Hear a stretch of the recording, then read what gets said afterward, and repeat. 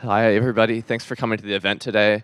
We're going to get started in just about 5 minutes. So please, you can take your food into the room. Just ask you to please take a seat and get all settled in. Thank you.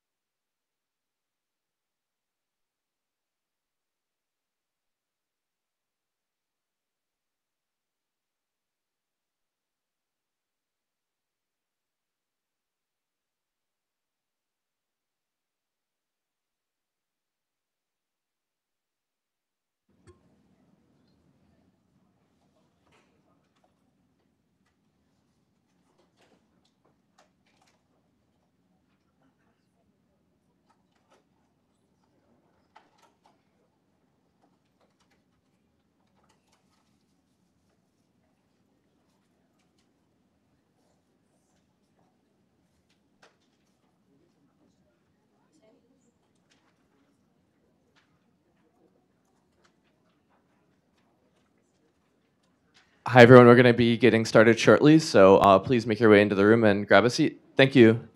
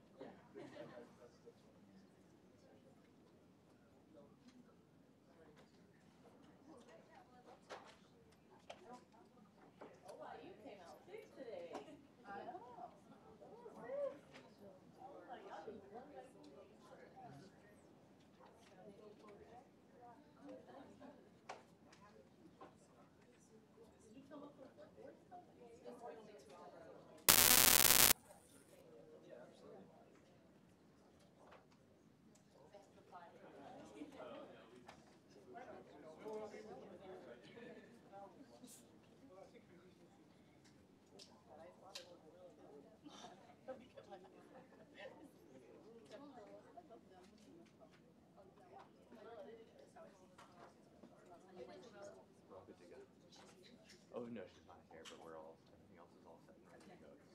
Should I go up on this side? How far away is she? She said 4 minutes. That was about, she said her arrival was like 11:57.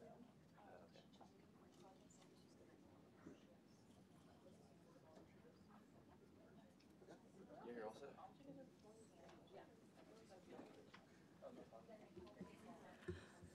Okay, we're going to go ahead and get started. Good morning, everyone. Thank you so much for joining us today. Very excited to see you here. My name is Yelena Nimoy, and I'm a senior program manager here at the Aspen Institute Forum for Community Solutions and Opportunity Youth Forum. The Aspen Institute Forum for Community Solutions promotes collaborative, community-based efforts to build the power and influence of those with the least access to opportunity. We support communities to come together to expand mobility, eliminate barriers, and create their own solutions to their most pressing challenges. The Opportunity Youth Forum was launched in 2012 to leverage the momentum of, at that time, emerging Opportunity Youth movement. And Opportunity Youth, for those who don't know, are young people between the ages of 16 through 24 who are not in school or working. When we were launched in 2012, there were 6.7 million Opportunity Youth, and there are 4.5 million today. So there has been a drop, but this number is still much too high. And most critically, racial disparities persist, with young people of color experiencing disconnection from school at work at higher rates than their white peers. So for us, at the most fundamental level, our work is about equity and justice. And since our launch, we have grown to a network of 27 urban, rural, and tribal communities. And they really range across the country, and they're putting in place innovative pathways that achieve better outcomes in education and employment for Opportunity Youth. And they do this by bringing together stakeholders and systems from cross-sector collaboratives, and really all the systems and sectors that you can think about when you think about who are the systems that are touching the lives of Opportunity Youth. So community-based organizations, post-secondary institutions, government agencies, employers, philanthropic leaders, and really critically for us, young people themselves. So we, from the beginning of launch of our program, have been committed to youth leadership and centering young people's solutions, because young people are the ones who are most affected by this issue. So when in 2017 we started hearing from young people that they were really interested in entrepreneurship as an opportunity and a pathway for them, we knew we had to act.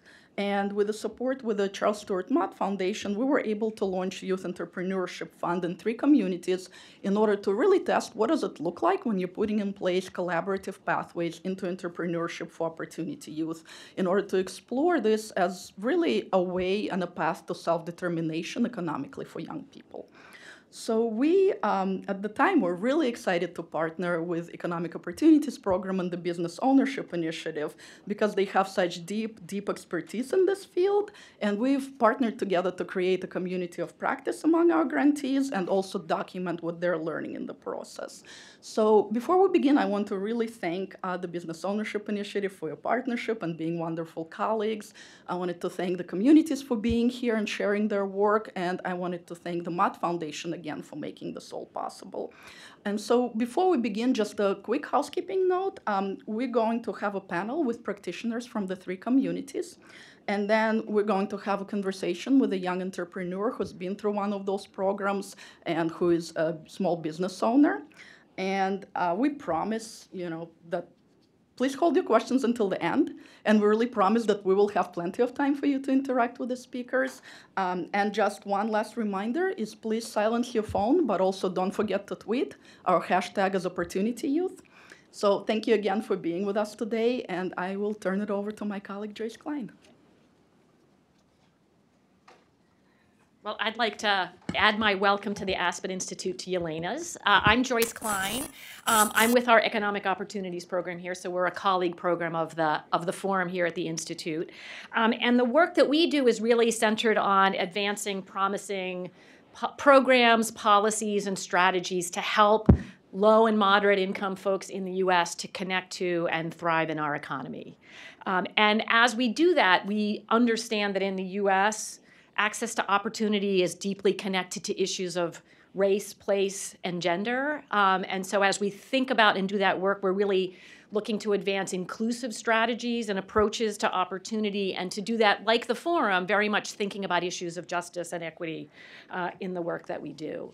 And the way we do that work is in a couple different ways. We're a little bit different than how the forum does it, but complementary in many ways. One thing we do is we do applied research. So we work with folks who are working to implement some of those ideas and strategies on the ground, and help them learn what's working and why it's working, so we can share that information with others. We also do a lot of leadership development, again, often with folks who are doing this work in communities to support their ability to innovate and to grow the work that we do.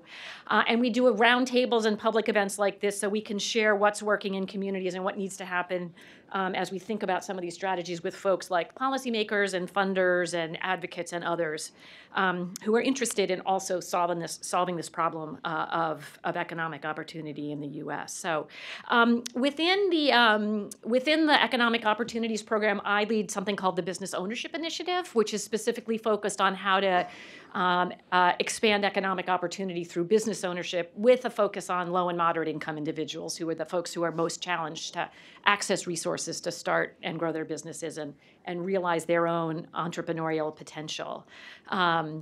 So we've been doing that work here at the Institute for about 25 years. We used to have a different name. We used to be called Field, but now we're the Business Ownership Initiative. But we've been doing that work for a long time, as I said, focused on low and moderate income people in the U.S. During that time, we've also done some sort of specific focused work on folks who have particular challenges. So we've recently done a bunch of work looking at the particular issues faced by entrepreneurs of color. We've done some work looking at entrepreneurship for folks who've been involved in the justice system. We've done some work on rural entrepreneurship. And so when the Forum for Community Solutions approached us and said, we're really interested in understanding what this looks like for Opportunity Youth, we're really excited to partner with them on that work, because we have deep respect for their expertise and their knowledge of Opportunity Youth and what their strengths are and what the issues are that they confront as they try to access pathways into our economy. We were really interested to connect to their network of community partners, because we are deeply committed to working with folks who are doing work on the ground. So that was a great partnership for us, and we've been really pleased with them to think about how we do this work. So. The other thing that I wanted to just note, another thing I just wanted to say is that Yelena thanked the Mott Foundation, which has funded this work that we're doing. I also want to thank the Mott Foundation. They've been a long supporter of our work at the Economic Opportunities Program at the Aspen Institute, and they've really been a leader in thinking about, for many, many years, thinking about how to open entrepreneurship to low and moderate income folks here in the U.S. So they've been a great champion of this work, and we really appreciate this. I'm going to go ahead and get us transitioned to the first panel. One of our speakers, I'm hoping she's here. One of our panelists, she's not. Something's going on with Uber. I think they know where this building is, but maybe they don't. So, but we're going to go ahead and get started on the conversation, and then when she comes in, she'll join us on the panel. So, Ruth and Michelle, if you want to join me up here, we'll get started. I'm going to do the jump. So Dornella's going to be here. Okay. Ruth, you're there. Okay. Michelle here. Okay. I think I've got that order right. So sorry, we've got the empty seat, but I think there's something with the mics that I can't move you near me. So I'm sorry about that I think we need to have. It's okay to move? Okay, come on then. We'll let it'll be easier for Dornella as well. Okay. So that she doesn't have to walk across in front of us. Thank you for bearing with us on the logistics, folks. So as Yelena said, today what we're going to do is talk about approaches for designing pathways into entrepreneurship for Opportunity Youth, and how practitioners who are involved in different ways in the entrepreneurial ecosystem can sort of partner to support the aspirations of Opportunity Youth as they think about entrepreneurship.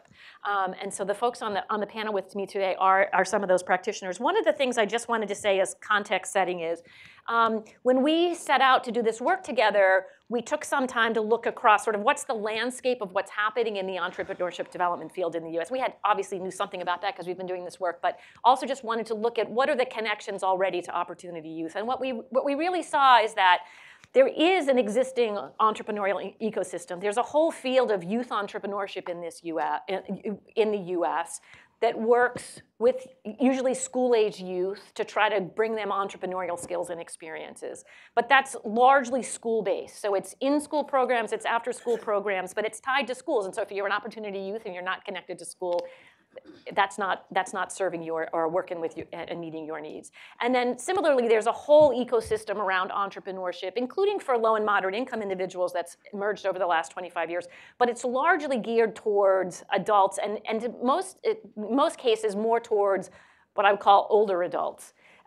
Folks who are in their 30s and above. Because what we know in the US is, at least when you think about formal entrepreneurship and self-employment, it happens for the most part as folks get older, after they've had some experience in the labor market, experience in the workforce.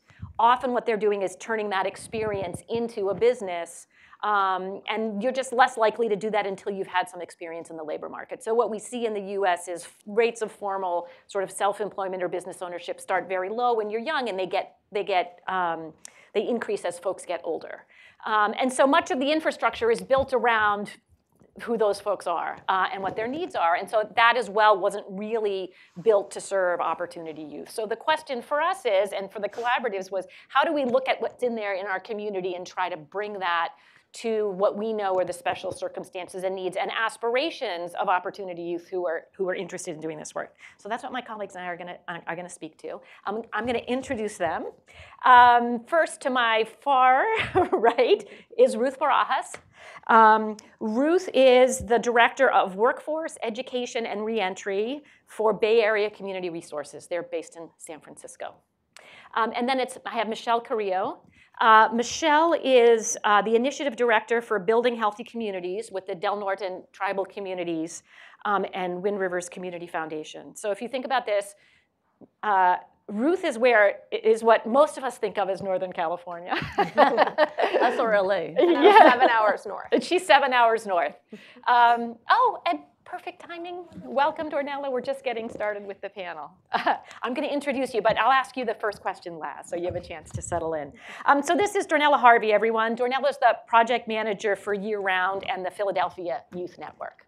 So these are our 3 collaborative partners who are doing this work through the Youth Entrepreneurship Fund. And what we wanted to start by asking them was to talk about why you were interested in incorporating entrepreneurship into the other work you were doing in communities to engage opportunity youth in pathways.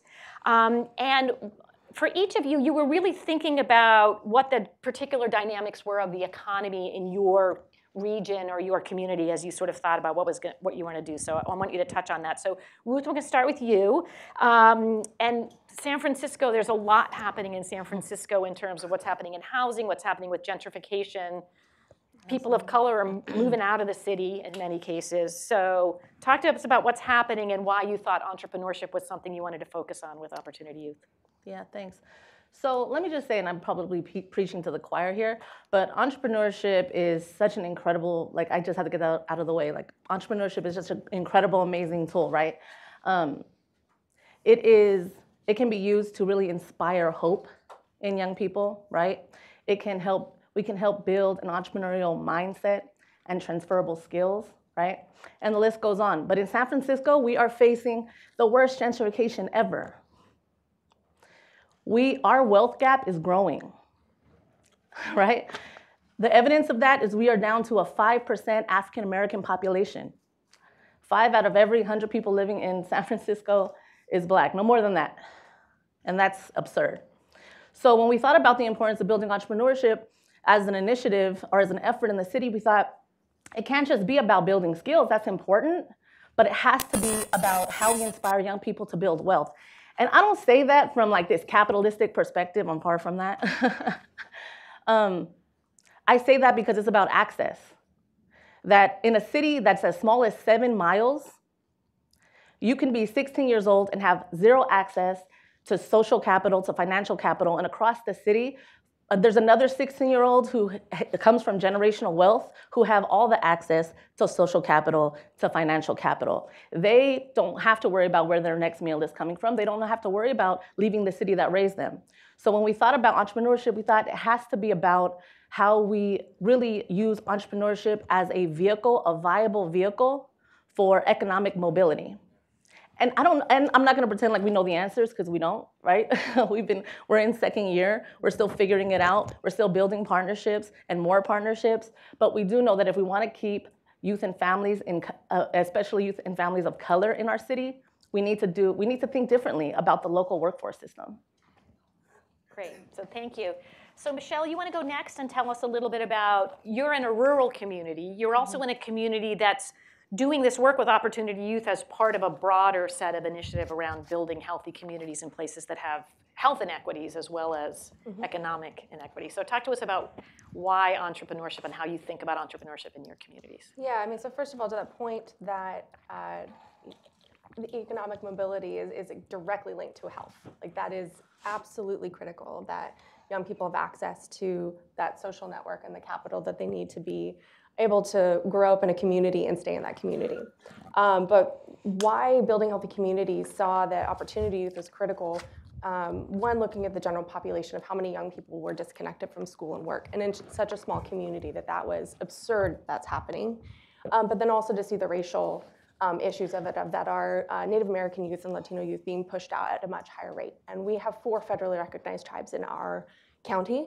So we're working a lot with that, and that is a big issue in the community. But this really is about a mindset and investing in a mindset to be able to solve our own problems, and that the community needs to be empowered to do that. And there's 3 kind of frameworks that we're looking at. So one is that, as a foundation, we need to be investing in lifting up people's ability to have their own agency to solve those problems, to be able to connect to those resources and have that sense of being able to make a change. And there's so much, so we're in year 9 of a 10-year initiative. And in year 1, when we talked to youth and listened and did these listening sessions, there was such a feeling of hopelessness and disconnection, and that this place wasn't for them, and survival was to leave, that they had to get out. Mm-hmm. And what we're seeing is that entrepreneurship is one of those ways in which we can inspire young people to be their own problem solvers, to say that they don't have to wait for a business to hire them. They could start doing things right now and trying different things. And to that second piece, it's critical that our young people feel a sense of belonging and connection. So not only just saying, oh, here's the curriculum on how to create a business, but is there a connection of peers and people in the community that you should be tapped into? And how do we create programs and services that intentionally connect young people to people in power and build those relationships in a healthy way so they understand the landscape that they're working in? And third, that this really is about changing the odds of the entire community. And it's not just about creating one program or service. So yes, we've invested in, and through this pilot, we really were looking at how do we co-design a curriculum that's going to work for our youth in our community. But at the same time, the broader initiative is pulling together systems and partners, government agencies and institutions to all say, what are we doing? How are we responsible for this ecosystem of opportunities for young people? And that we need to build this with youth. This isn't something often our young leaders will say, don't build this without us. Like, we got to be right there at the heart of this. And so how do we equip them with the skills to do that and to be a resource in the community to really transform the health of the overall community? Terrific, thank you. So Dornella, tell us about Philadelphia and what's happening in the Philadelphia economy in terms of entrepreneurship and how you see this fitting. Yeah, I think that these 2 lovely ladies pretty much summed it up for me and my city. We kind of have a lot of the same successes and challenges. But I think for the city of Philadelphia, one of the biggest things, or 2 of the biggest things, is that has already been mentioned, is connection and support.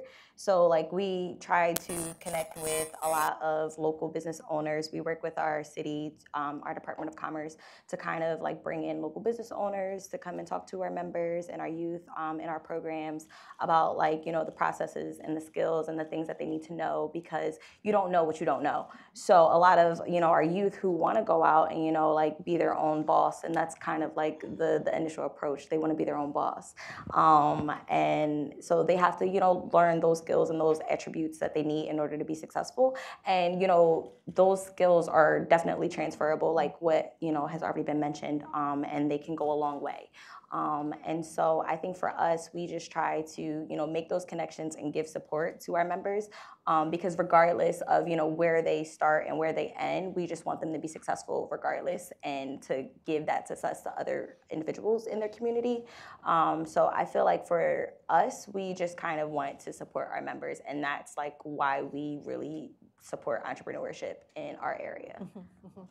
So just one thing I want to draw out from what each of our panelists have said, and that I think we found and summarized in the paper we put out from the early work that we did, which, by the way, there are some copies here. There's also links to the copies in the agenda for folks on their chairs, as well as bios for each of our panelists, which I neglected to mention. But what I wanted to point out is what we saw is that very much entrepreneurship is partly about helping folks start businesses if they have those ideas, but really helping youth to generate a certain kind of a mindset and to build a set of skills which are very transferable to building community, to more traditional forms of employment, as well as to doing their own business.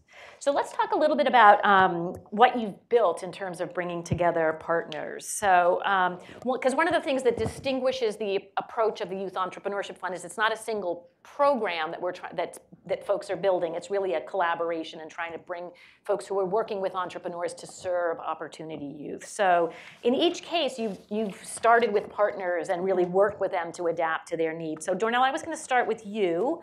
So your organization runs the E3 Power Centers, yes, and they're an alternative education program that serves opportunity youth.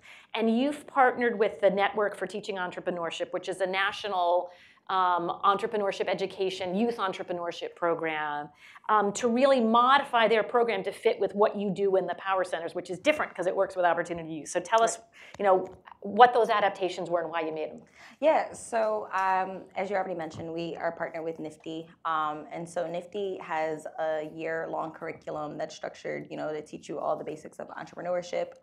We currently use Entrepreneurship One for their curriculum. However, we had to structure their curriculum for our center to be 8 weeks.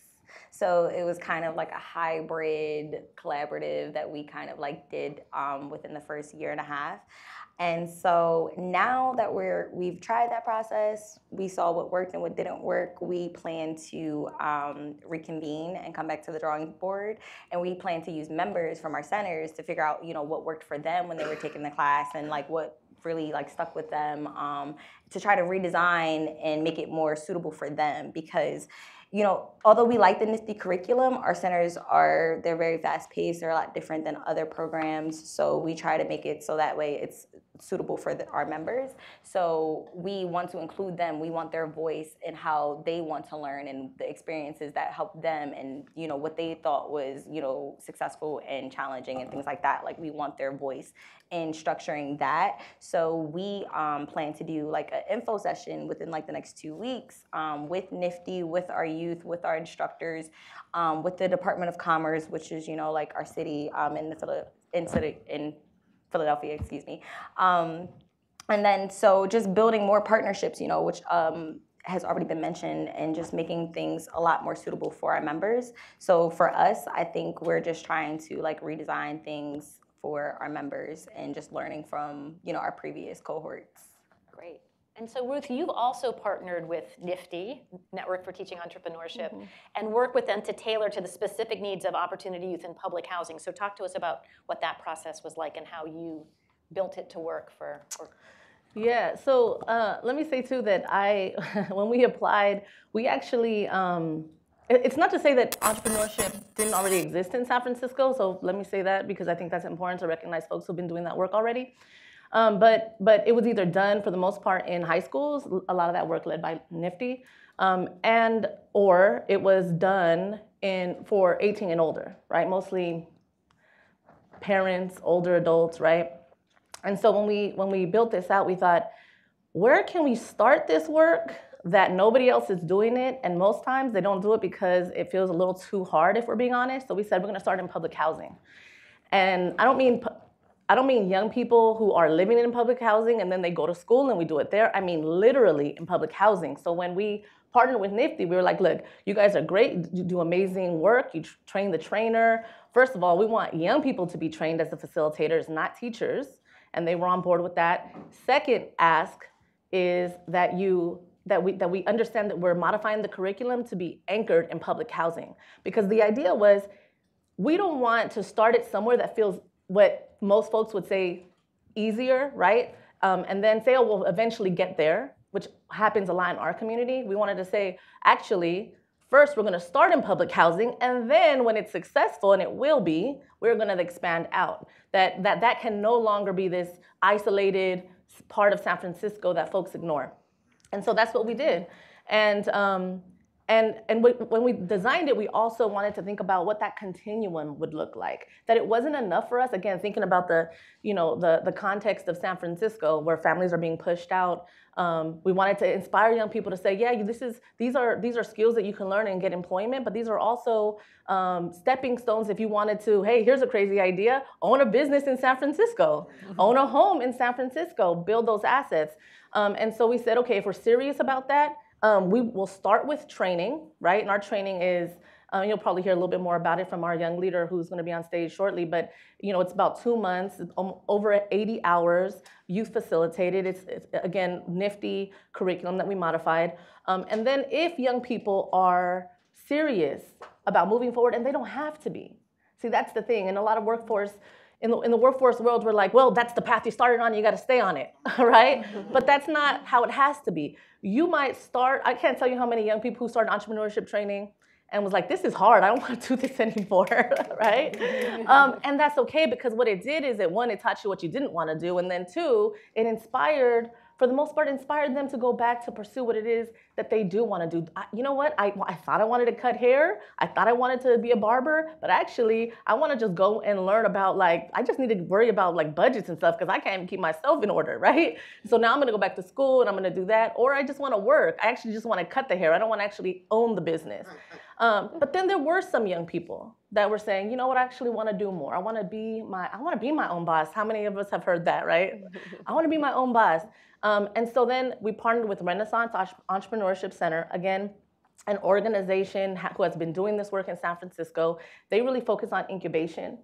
So they have a lot of resources and support to really help folks start their own business. And then we partnered with Sky's the Limit, formerly known as Youth Business USA.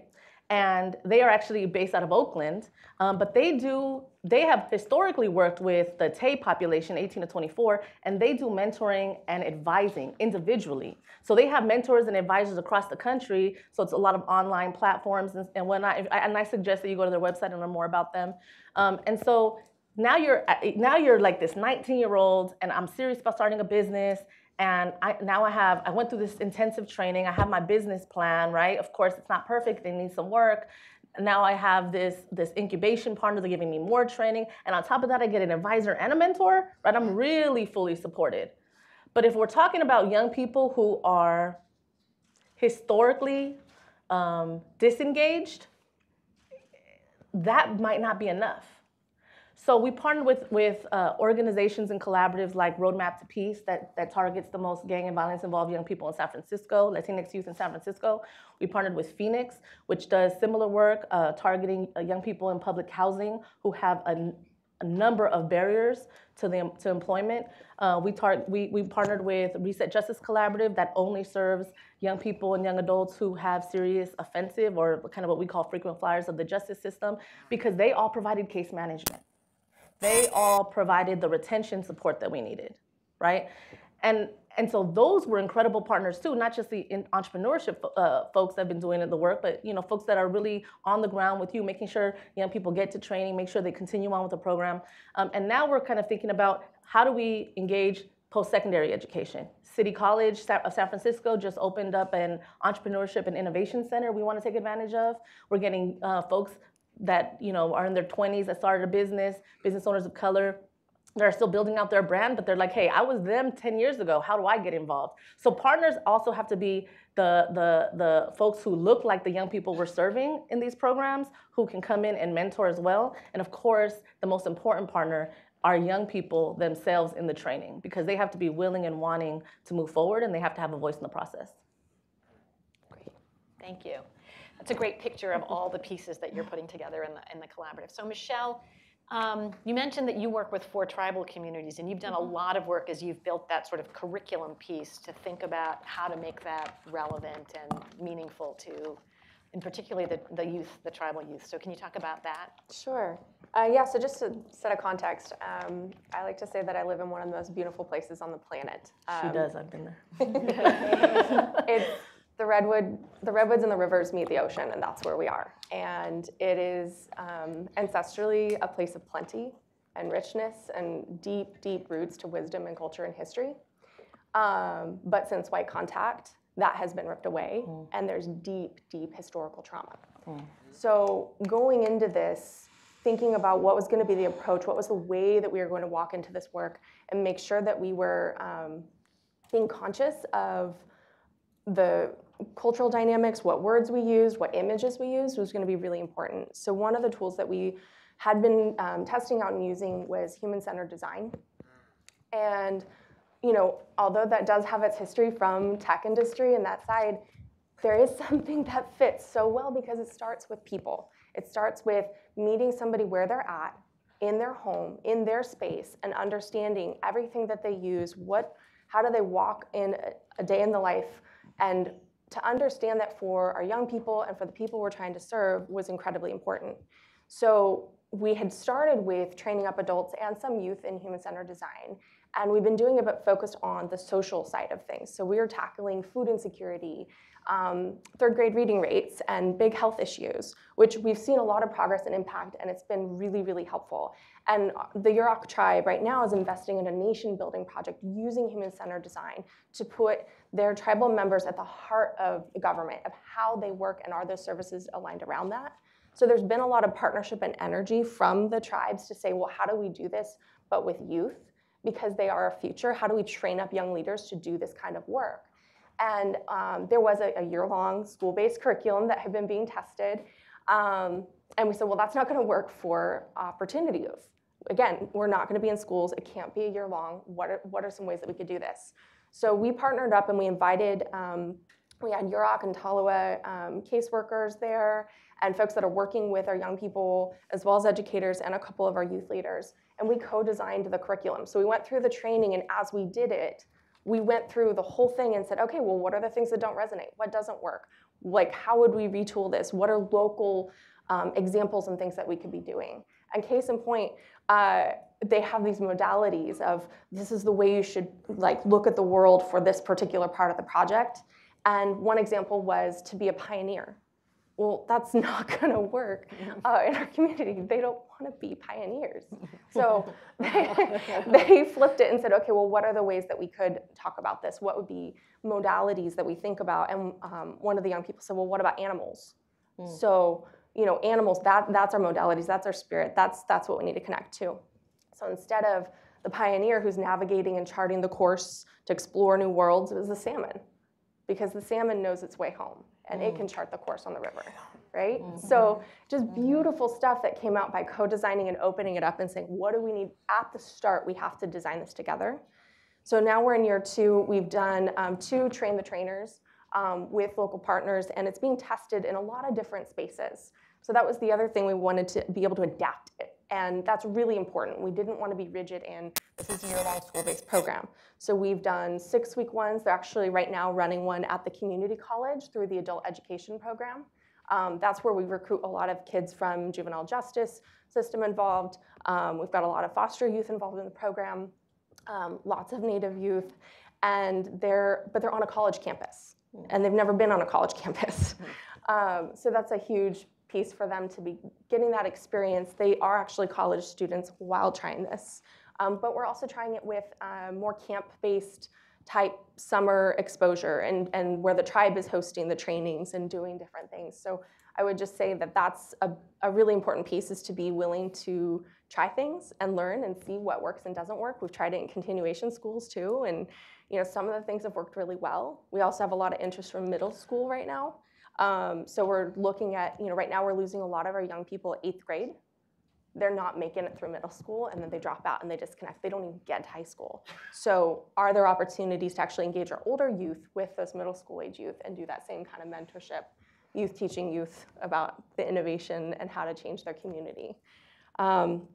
And I'll just say, to close with this, again, like meeting people where they're at is so critical and important, and it's that mindset and that skill set. And it taps in, and thinking about each of your communities or what you're trying to do is just remembering that you really do need to meet people where they're at first. Terrific. So you started to get us into a little bit of what have you learned through this year and a half. I think it's more like a year and a half now that you all have been working, right? So, Flying by. okay. Yeah. Darnella, you want to talk a little bit to that? What have you learned? What have been the successes? What have been the challenges? So some of the successes, definitely the partnerships, the support from the city, the support from NIFTY. We're branching out and working with Entrepreneur Works, who is literally right next door to PYN. And so we're just trying to create more connections and just get more people involved and support our youth in the field of entrepreneurship. And then also, which has also been mentioned as well, youth voice. So with our, our info session, we want like the youth to be there. We want them to like drive what they want the next year to look like, what the cohort should look like, what was successful and challenging for them, like how could they help. And then, also youth teaching youth. I think that would be a great idea to have our youth, teach our new cohort members in the field of entrepreneurship. And so I think just having them involved is so important, because when we come to the drawing board, just as like, PYN or NIFTY, we kind of sometimes we don't look at the lens the way that the youth look at it when they're, in the moment taking the course. What are they thinking about? Like, what are their challenges? So I think that having them there is just like a very, very key in order to be successful. Mm-hmm. Mm-hmm. And any challenges that you would point out for folks? Challenges is definitely timing. You have to meet them where they are, like has already been mentioned, because some people, they might be really, ready to take off, and then some people, might need more time. They might need time to study, just to make more connections. Definitely meeting people where they are was one of the challenges for us. And I think that we're continuously working on it. We're learning, and we're trying to develop, new ways and new approaches for our new year in entrepreneurship. Great. Ruth? Challenges. And successes. Oh. my mind goes straight to challenges. I think we are just, in San Francisco, we're just really proud of the youth leadership piece. Mm-hmm. We really make sure that youth voice is central to everything.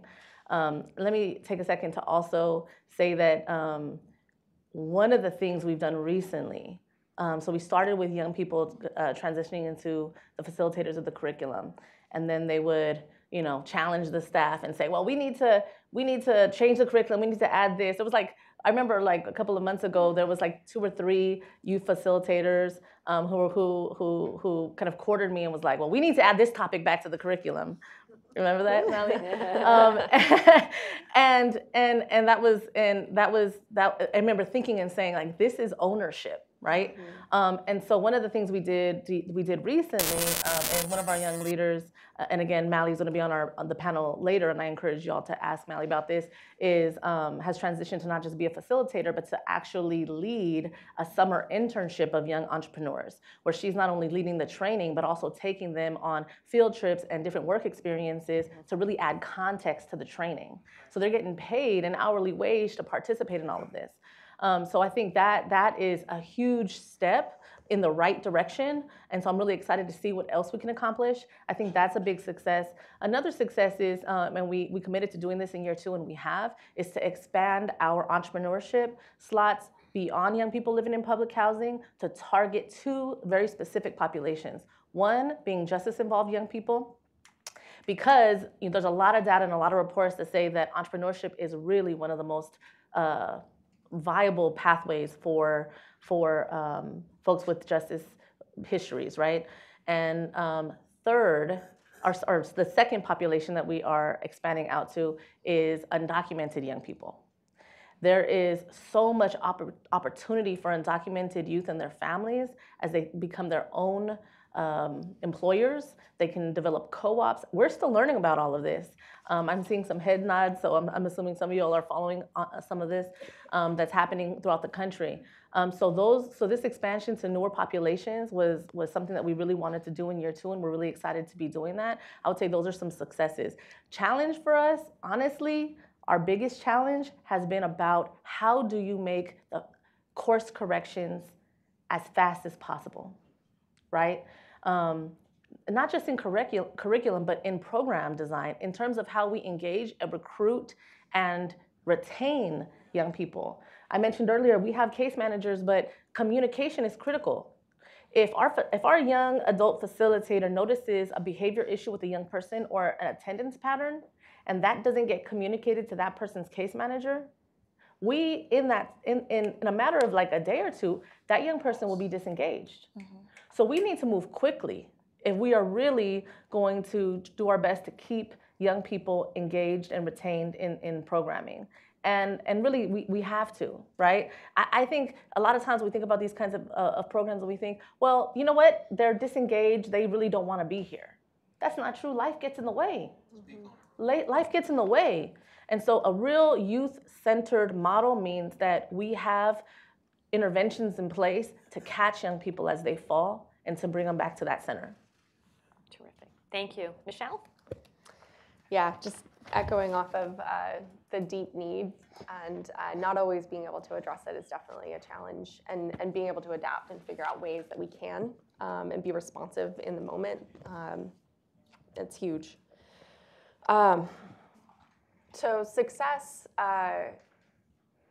the engagement side of things, we are finding really creative ways to get different engagement, and one has been with our system-involved youth.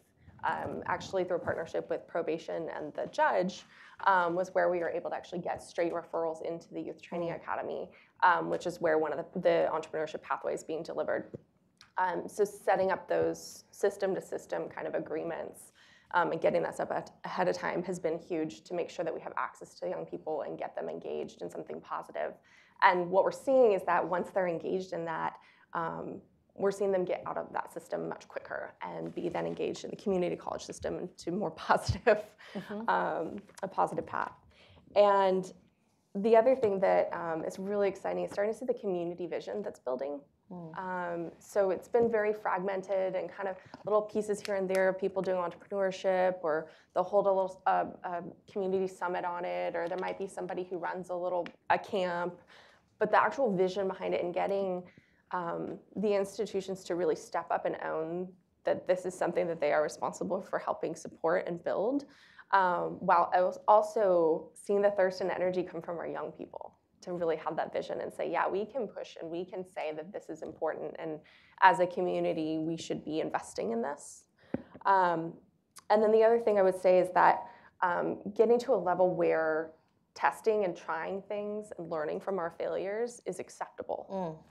Because that's something we're teaching our young people, but in our community, in the nonprofit sector, in education, and all of these is like, oh, you failed, you messed up, you're done, that program's not coming back. It's like, no, we can't do that. And so that's really been a huge area of focus for us. And I would say more and more of our partners are getting to be open and transparent about what's working or not. And hey, this communication line didn't work with that caseworker. How do we, what other way can we do a workaround? What kind of things do we need to set up ahead of time to be more successful and make sure our young people are successful? And I would say another challenge, and this is across workforce in general and engaging young people in workforce, addressing trauma and creating spaces for healing. It's not just going to be through a caseworker. It's not going to be just connecting to one resource. It's a whole network of supports and building a system that builds resiliency of our young people and really does address that trauma, because that trauma doesn't go away. They're always going to live with it. But how do we help create a community where it's okay to have that trauma, and how do you respond to it? What are the supports around you to get through that and to keep walking forward? And then lastly, I'll say, being in a rural community, access to mental health is a big gap for us. And when I say access to mental health, I mean the actual providers. Like keeping doctors and providers in our community is critical. And we have a whole other pathway just dedicated to growing our own health workforce right now, because we have to have that long-term vision. But the access to capital is the other one for young people. That is, we have a lot of teenagers that want to, get loans and figure out how to do things. So looking at creative ways, that's an area we haven't cracked that fully yet on how to do it. And I know, you guys have some really great examples of how you're doing it, but I would just say I've seen that trend of how do we really make this where people can really get that access to funding. Ruth, do you want to share what you've done on that front? Sure. Well, San Francisco is really unique in that it has a children and youth fund that is, I will say, this is like the one benefit of the gentrification that I was just saying is terrible. It's actually made up of property tax. And so it is about somewhere around, I could be wrong, somewhere around $80 to $100 million a year that is spent on children and youth funds. And as part of the legislation that makes that happen, 3% of those dollars have to be spent on youth-initiated projects, which could include entrepreneurship. And so we actually are, as part of that 3%, run a youth philanthropy program where young people, teenagers, are actually giving grants to other young people so that they can do social change projects in their communities. From front to back, start to end, young people are making those decisions and doing and implementing those projects. And so this year, what we did is we added that young people can apply for those same dollars as entrepreneurs. And so we put a set aside of $20,000 that young people can apply for. And I say apply intentionally, I don't say compete, because when we started this effort, we thought we did not want to do the Shark Tank model. We did not want to do competition. Young people are in competition all the time, especially when you think about survival. They should not be in competition with each other. Personal opinion. I think young people agreed with that, and we decided that young people should be able to apply and that they should be able to get something. How much that is will vary based on where they are in their business plan. Terrific. Thank you for sharing that. So we wanted to talk a little bit about what you see. So you've talked about, you've been working on this for a while and where you are now, but what's the long-term vision for you in terms of how you think about this entrepreneurship pathway and the work you're trying to do in the community? Michelle, do you want to go?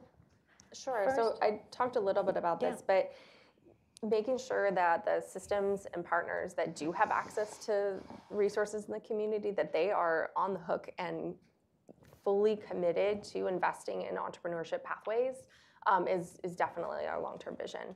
There are a lot of institutions, often in our community, people say, we don't have access to money. Oh, we don't have money, we don't have money. But then when you actually look at the kinds of money that's reimbursable, for example, the community college system, for years they were like, well, you can use our campus, but we were trying to figure out how to pay instructors. We were trying to figure out how to pay youth. We were trying to do it all through grant funding. And then all of a sudden, through a conversation, realized, oh wait, they have the adult education program. And that's refundable federal dollars that will pay the instructors, pay the youth seat time, and it's money that comes into our community that wouldn't come into our community otherwise.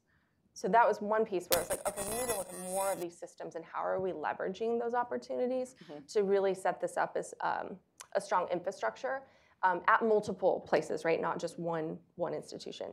I would say also that really shifting to, right now in the work, I think a lot of times youth are consulted and they are asked for what's your experience, and then it's like to inform program design or different things, but they're not as often engaged to be the actual designers.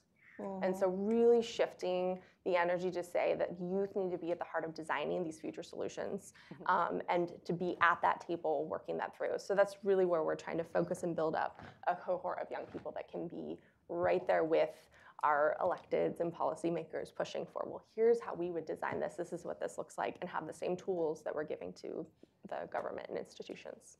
Terrific. Darnella, you want to go next? Yeah, sure. Long-term vision? Our long-term vision is, I would say, 3 things: support, resources, and grow. We definitely want to provide all the support that we can to our young people that they feel confident. Ruth brought up a good point about the competitions. That's something that, we initially went in the first year of programming, we did the competitions, and it did not work out. It wasn't successful for us. That was a challenge. And, we did a convening recently back in April in Philadelphia, and Ruth had brought it up about the competitions and that they didn't do it in San Francisco. So that was something that we kind of took back to the drawing board. We talked to our youth about it, and they kind of had the same feeling, you know. And so just providing as much support as possible, giving them the resources, letting them know that, you know, that there are other, you know, entrepreneurs out there in their community, you know, that they can go and ask questions and learn from, and then just helping to grow just entrepreneurship as a whole within the city of Philadelphia, and just, you know, allowing young people to have the voice, you know, again, in all of that. And I think that having them there is just a key factor in how we can be successful in the future. It's very, like, it can't be one-sided, you know. Great, thank you. Ruth? Yeah, so two things. I would say that entrepreneurship is respected at large. Two things come to mind about that. One being that, you know, I think when we see, the first thing I often hear when I talk to people about youth entrepreneurship, they think, oh, well, the youth are gonna start a business, the failure rate is, like, they just immediately go to, like, the failure rate is terrible. And then when you add young people to it, it's even worse. And I think they're also thinking about it from a perspective of, like, we don't want young people to keep failing, right? Like, we just wanna hold them. And I hear that. And so I think part of how we respect the field is by respecting that it's okay to fail, that there's learning in failure. It's how we facilitate that experience for young people. I also think that there is so many ways in which entrepreneurship can really advance all the growth sectors of all of our respective communities. And I don't have a roadmap for that, but I've seen in various parts of the country where young people, for example, can like they don't really want to work for a tech company, but they're really good at technology and they want to start their own app. That is marrying that's marrying entrepreneurship and technology. And then the other long-term kind of goal we have is, again, that entrepreneurship serves as a vehicle for economic mobility. That we figure out, and we're working to build a stakeholder table just focused on youth entrepreneurship, because San Francisco is a wealthy city, as I mentioned. There's a wealth gap, to be sure, but it generates a lot of income. It is a good place if you wanted to go and start a business, right? There's a lot of tax breaks and seed money. There's a lot of opportunity for you to start a business, and hopefully it works. If it doesn't, that's okay. You start the next one. So building a table that replicates that, but for younger folks, even as young as teenagers. And so working to build a table that really brings those stakeholders together. I know that that's a really long-term vision, but we know that, again, as I said earlier, if we want to keep folks of color, low-income, working-class folks in the city, then we need to bring folks to the table and figure it out. Terrific. So we're going to do one lightning round, and then we're going to transition to our next conversation. But the lightning round is just quickly thinking about who's in the room today. And we know we ask you to tell us what organization you're with, so we have a sense of folks who are in the room. Clearly some young folks. I know we have some entrepreneurs in the room, but we also have some folks from educational institutions, folks from city government, folks who are other parts of the policy landscape. What's one piece of advice you would give to them if they're thinking about how to do this kind of entrepreneurship pathway work for opportunity youth in their community, or try to do something around it nationally even? Michelle, you want to go first? Sure. Well, if you're really trying to invest and support entrepreneurship, then I would say enter in this with an entrepreneurial mindset yourself. Be open to failure, be open to trying things, meet people where they're at, and really focus on listen to what the community needs. I'm speaking from working for a foundation. You can get wrapped up in, right, your own outcomes and things you want to achieve. But at the end of the day, you're not going to get there unless you start with community first, and really embrace that entrepreneurial, innovative mindset. Fantastic. Ruth? Mine was so similar, so I'm not going to repeat it. I mean, literally, like in quotes, I wrote it down, so I'll show you later. Actually, I'm gonna pivot. I think narrative shifting. So oftentimes we see young people as victims or as criminal. I mean, that's the two most common. We need, if this is to work, if entrepreneurship is to work, we need to shift our thinking to see young people as powerful, as skilled, as worthwhile, worth your time, your energy, your resources. We need to shift the way that we see and the way we engage with young people. When we shift our orientation to young people, their orientation to themselves also shifts. That needs to be a complete culture shift. Fantastic. Darnella? Yeah, so my response is very similar. I would just say to be as transparent as possible. Life happens, things come up, and you want to meet people where they are, like has already been mentioned. You want to give support. You want to be, provide as much success to people as possible. So I just to say be as transparent as possible. Yeah. Fantastic. Well, thanks to all of you. Thanks for sharing. It's been a real pleasure for us to follow your journey and your work and learn from it. And I'm glad we got a chance to share it with this audience. So we're going to take a break just very, very briefly and just switch around who's on the stage. Thank you.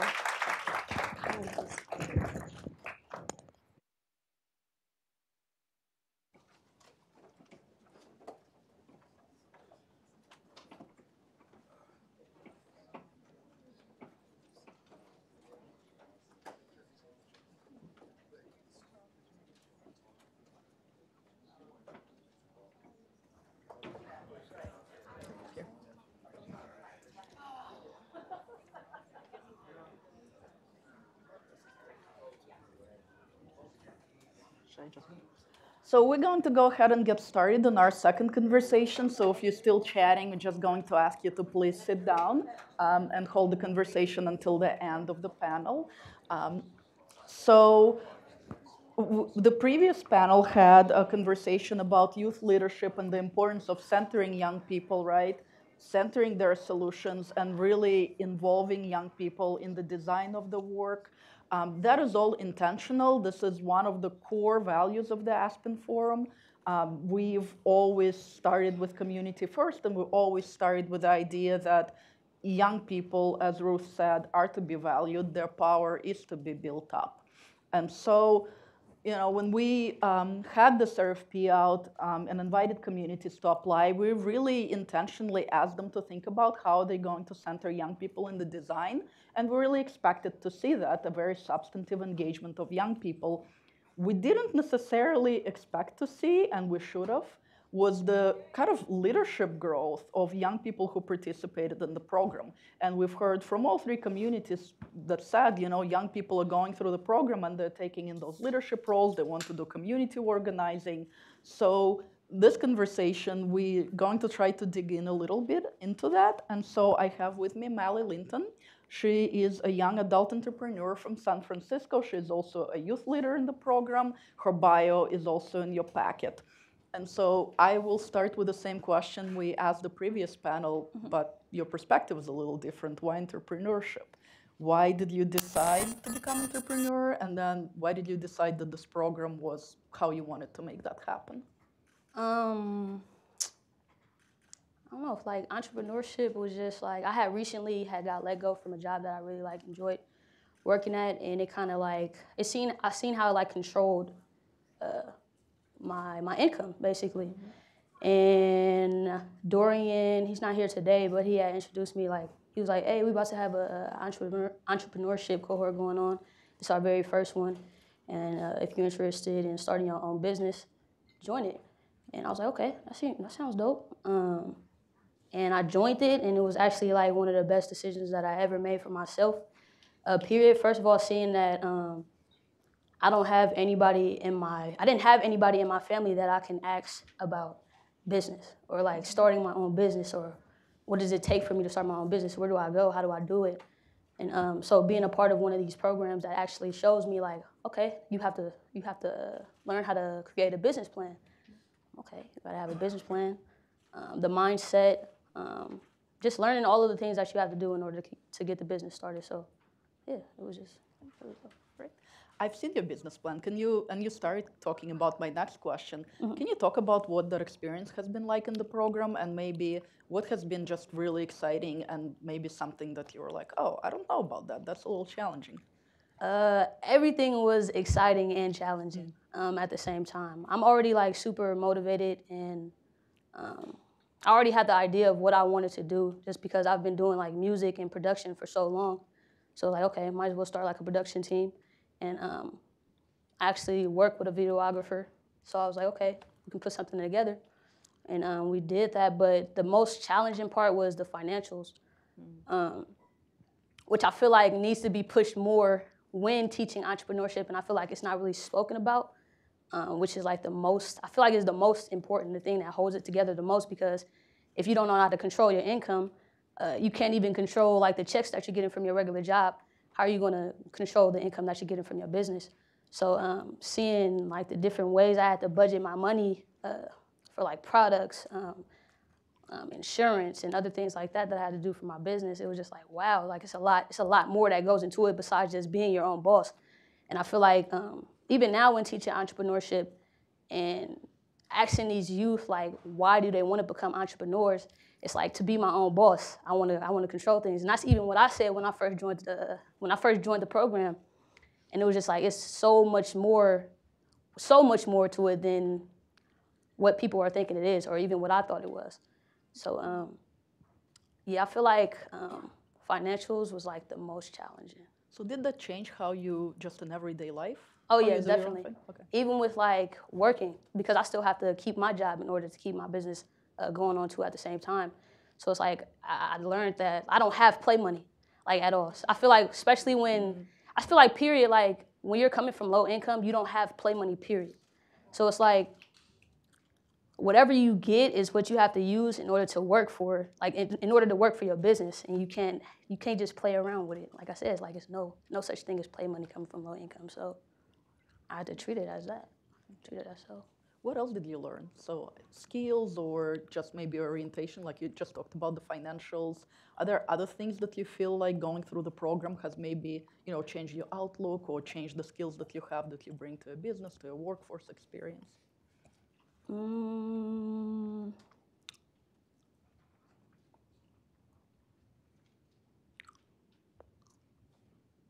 Not really. I kind of already like spoke about it. Okay. I feel like the most thing, like the mindset and financials. Okay.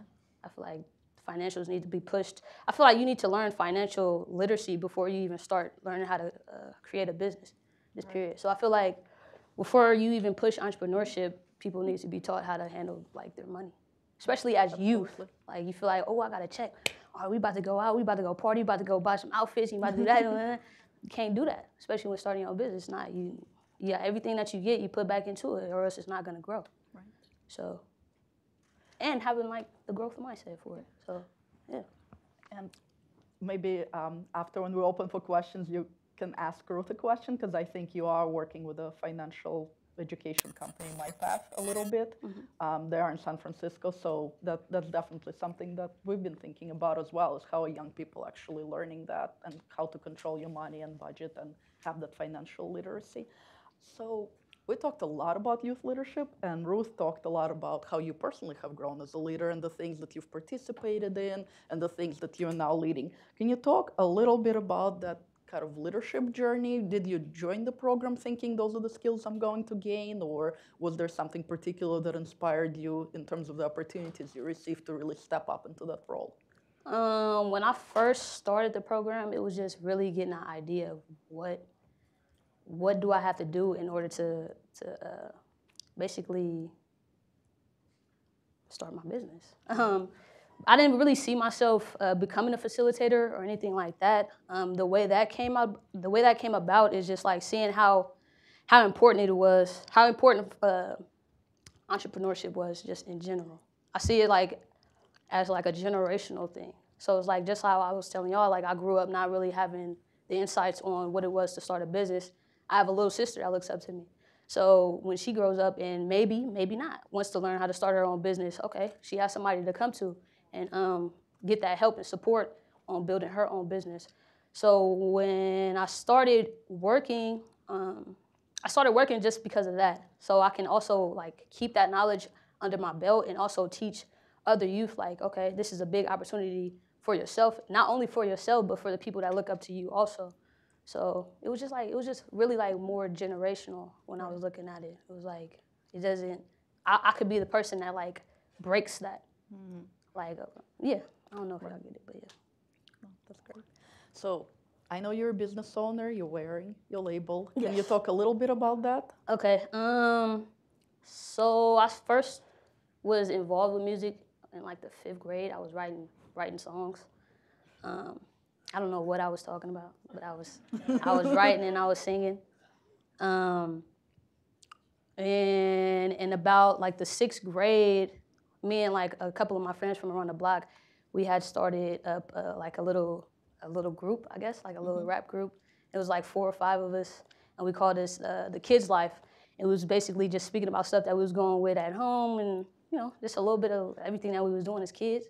Again, I can't remember because we was talking about anything. It was just random. And then from there on, I was still doing music. I was still like super very important.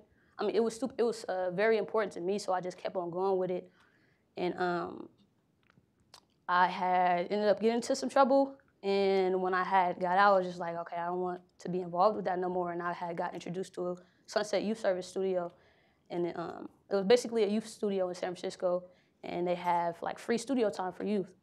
And I would go there every day after school and just write and record. It was actually the first place where I was able to record myself, record any of my songs. And I was like, whoa, this is dope. Like, you come in, it's like big audio engineering board. I'm like, I don't know what none of this what this do, but it's lights and everything look dope. Like, so I just I started learning everything. I felt like it was super important for me to learn how to do everything that I was involved in. So it went from me writing music to actually recording myself, learning how to engineer and everything like that.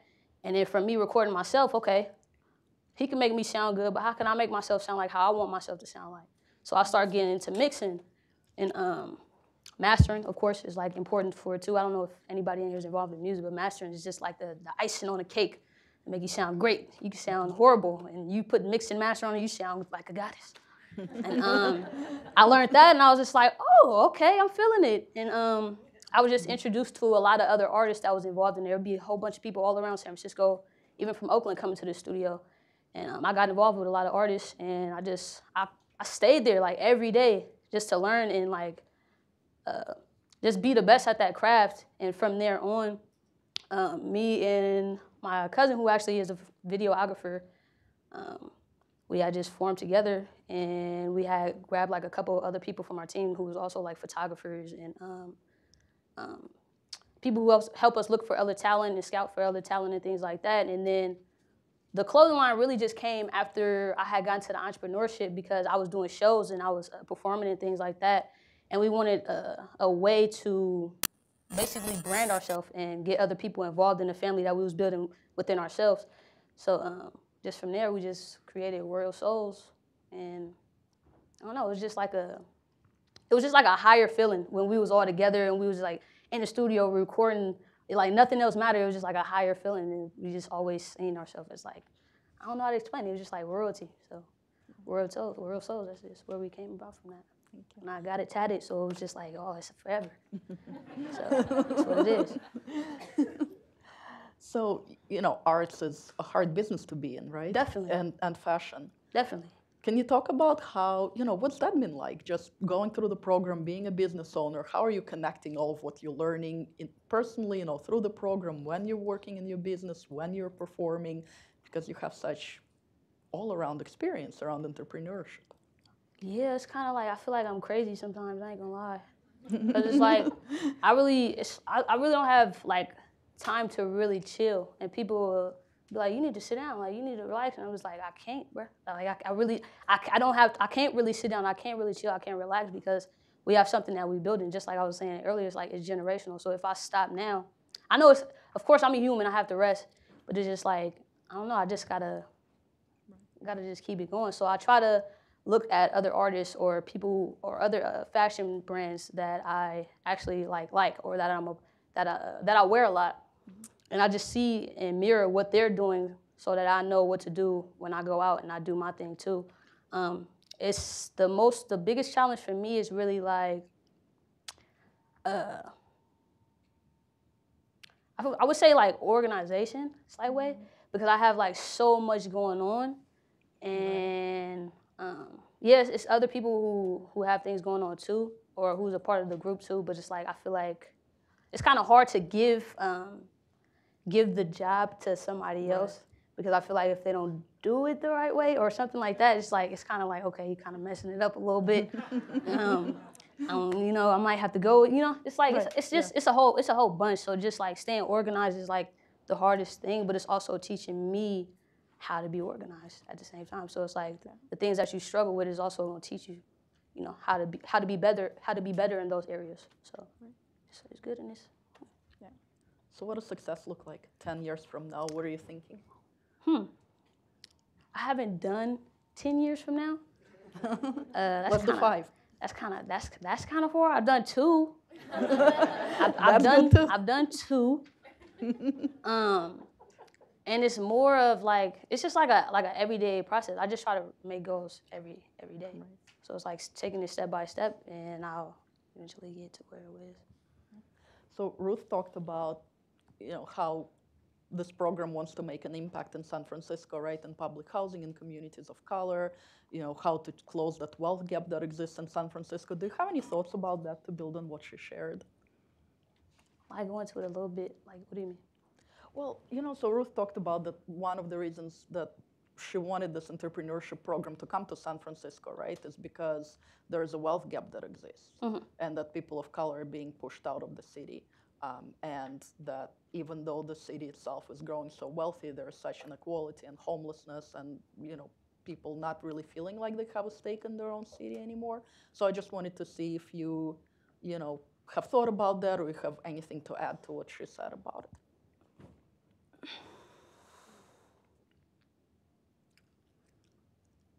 I can't like stress it enough. I feel like it's really, if we take more like of an understanding of what's going on, because young people, they don't want to deal with like having to go and see about housing, and see about like finance. Like young people don't want to go through that. They want to deal with like, they just want to have fun. And if you take away just like, okay, you can't really have fun, and you got to really see what's going on instead of like complain about it. That's like the biggest thing. And knowing how to control your financials. I feel like that's, again, like even if you're not even getting into entrepreneurship, I feel like even adults struggle with like understanding their financials. It's just, I don't know. I feel like those 2 things is just like gaining more information on what's going on and kind of figuring out what you can do about it, or join other organizations that are like trying to figure out what's going on and how can they be involved in just being involved with stuff like that and understanding. Like that's the most important to me, I swear. Like financials, I don't even really like. It's cool. Entrepreneurship is like, I feel like it's just like the sprinkles on top of the ice cream. On top of the ice cream, it's like it's just a little bit on there. But if you understand, I feel like understanding your financials is like super duper, like duper duper important. Yeah. Yes. So I was going to ask you the same question that Joyce asked, which is the last question, whether you have any advice for people in the audience who maybe want to start those programs or fund those programs, or people who are in the policy. I think we heard financials loud and clear, Yes. Helping young people understand that. Is there anything else you would want to say? Financials. Okay. I'm so serious. That's like, oh my God. Mindset, okay, that's cool. I feel like mindset is hard to teach because sometimes people they just don't have the mindset for it.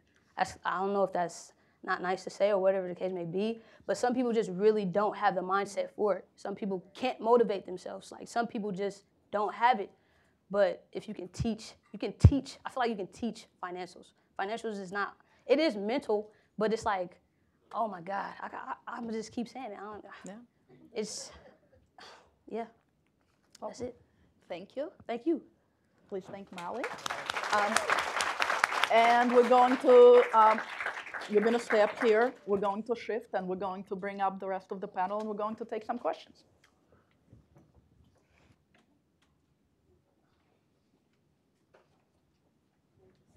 Oh, sorry. So we're now open for questions. Are there any? Okay, I have a question back there. I have 2 questions back here, one here, and one here.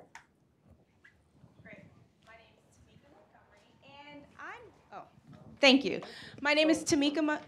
Do you want me to start? No, go for it. Yes. My name is Tamika Montgomery, and I'm very curious to know how have you all been able to engage parents or caring adults, guardians, with supporting young people in this entrepreneurial journey?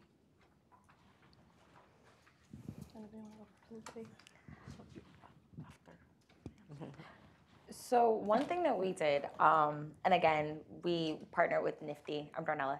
We partner with NIFTY to do our curriculum, and they had classroom competitions. They had several competitions, and the first part of the competitions were the classroom competitions. So we incorporated local community members, parents, grandparents, siblings. We invited them to attend the classroom competitions in order to see the work that our members had done.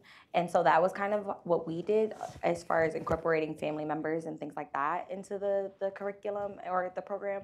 But I'm not sure if anyone else has done anything differently. But that's what we've done. Yeah, we've done some targeted outreach to a home, let's say, making sure, like we just believe that it's important to engage parents in the process, because in certain homes, if a young person doesn't show up, call their mama and they're like, wait, I'm gonna find him and I'm gonna make sure he shows up tomorrow. And so that's been really helpful. It's not always the case. As we know, a lot of parents need to work and they're not able to monitor. So, but we do think it's important to keep, especially when we think about the minors, the 14 to 17-year-olds. We had originally started our work around 18 to 24-year-olds, and then we got a lot of feedback from community members and from young people to say we need to actually go younger, and that's when we needed to shift and pivot and make sure that we engaged parents and families. We are in conversations, and we have been from the beginning, to partner with Renaissance Entrepreneurship Program, who we've been partnering with from the start, to look at a dual generational approach, because they're already serving and training women in public housing. And so what would it be like to have, you know, Mally's mom in entrepreneurship training, or be, you know what I mean? Like they're like, how, you know, it's, I often compare it to literacy. It's like we need to actually make sure everybody in the house can read, right? So that when you're at home and you're having conversations, that the conversation isn't about, you know, what new shoes you're buying, right? Those new Jordans, but it's about like, how are you saving? What are you saving for? How much money, oh, you got paid, how much money are you putting aside? Like that needs to be, to Mally's point around financial literacy and financial empowerment, that needs to be a shift in the way we have conversations within families. And I would just echo, I think it's really important to find opportunities to celebrate what the young people are doing. And one of the ways we do that is through a showcase where they can really pitch and share their projects and what they've been working on. And that is something that it's always hugely attended. And we make sure that there's the childcare and dinner and we're feeding everybody and get them together. But that has definitely been our most successful way of engaging parents, is they want to be there to celebrate with the kids and see what's happening. You know, and then just the one-to-one relationships that you start to build as you're working directly with them. Let me just add one more thought, which is that part of the outreach to parents needs to be about why this is a worthwhile sector, right? Because, you know, you may have these visions about my kid's gonna be a doctor, my kid's gonna, you know, have, you know, this job or that. Construction, it's big in most big cities nowadays. And so, and you know, these are jobs that pay well. And so for then your kid to come home and say, well, I think I'm gonna start a business and I don't know how I'm gonna pay for it and I don't know what it's gonna be. And that may not be the way they say it, but that's the way a parent might hear it. And so part of the effort needs to also be about educating parents to say, these are actually the benefits of this. I just want to offer, I have a podcast called Raising Entrepreneurs, and I interview parents with their young entrepreneurs to talk about, I have a podcast called Raising Entrepreneurs, and I interview parents with their young people to talk about what the parents are doing to foster and cultivate an entrepreneurial mindset. So that idea, yeah, okay, not every kid is gonna grow up to be an entrepreneur, but every kid needs to learn how to think like one. And so how do families cultivate this? Because it's not necessarily in all the schools. So thank you, I appreciate your feedback. How can we find your podcast? It's on iTunes, Raising Entrepreneurs. And we've got a question here. I just want to make a curriculum. I don't think it's on.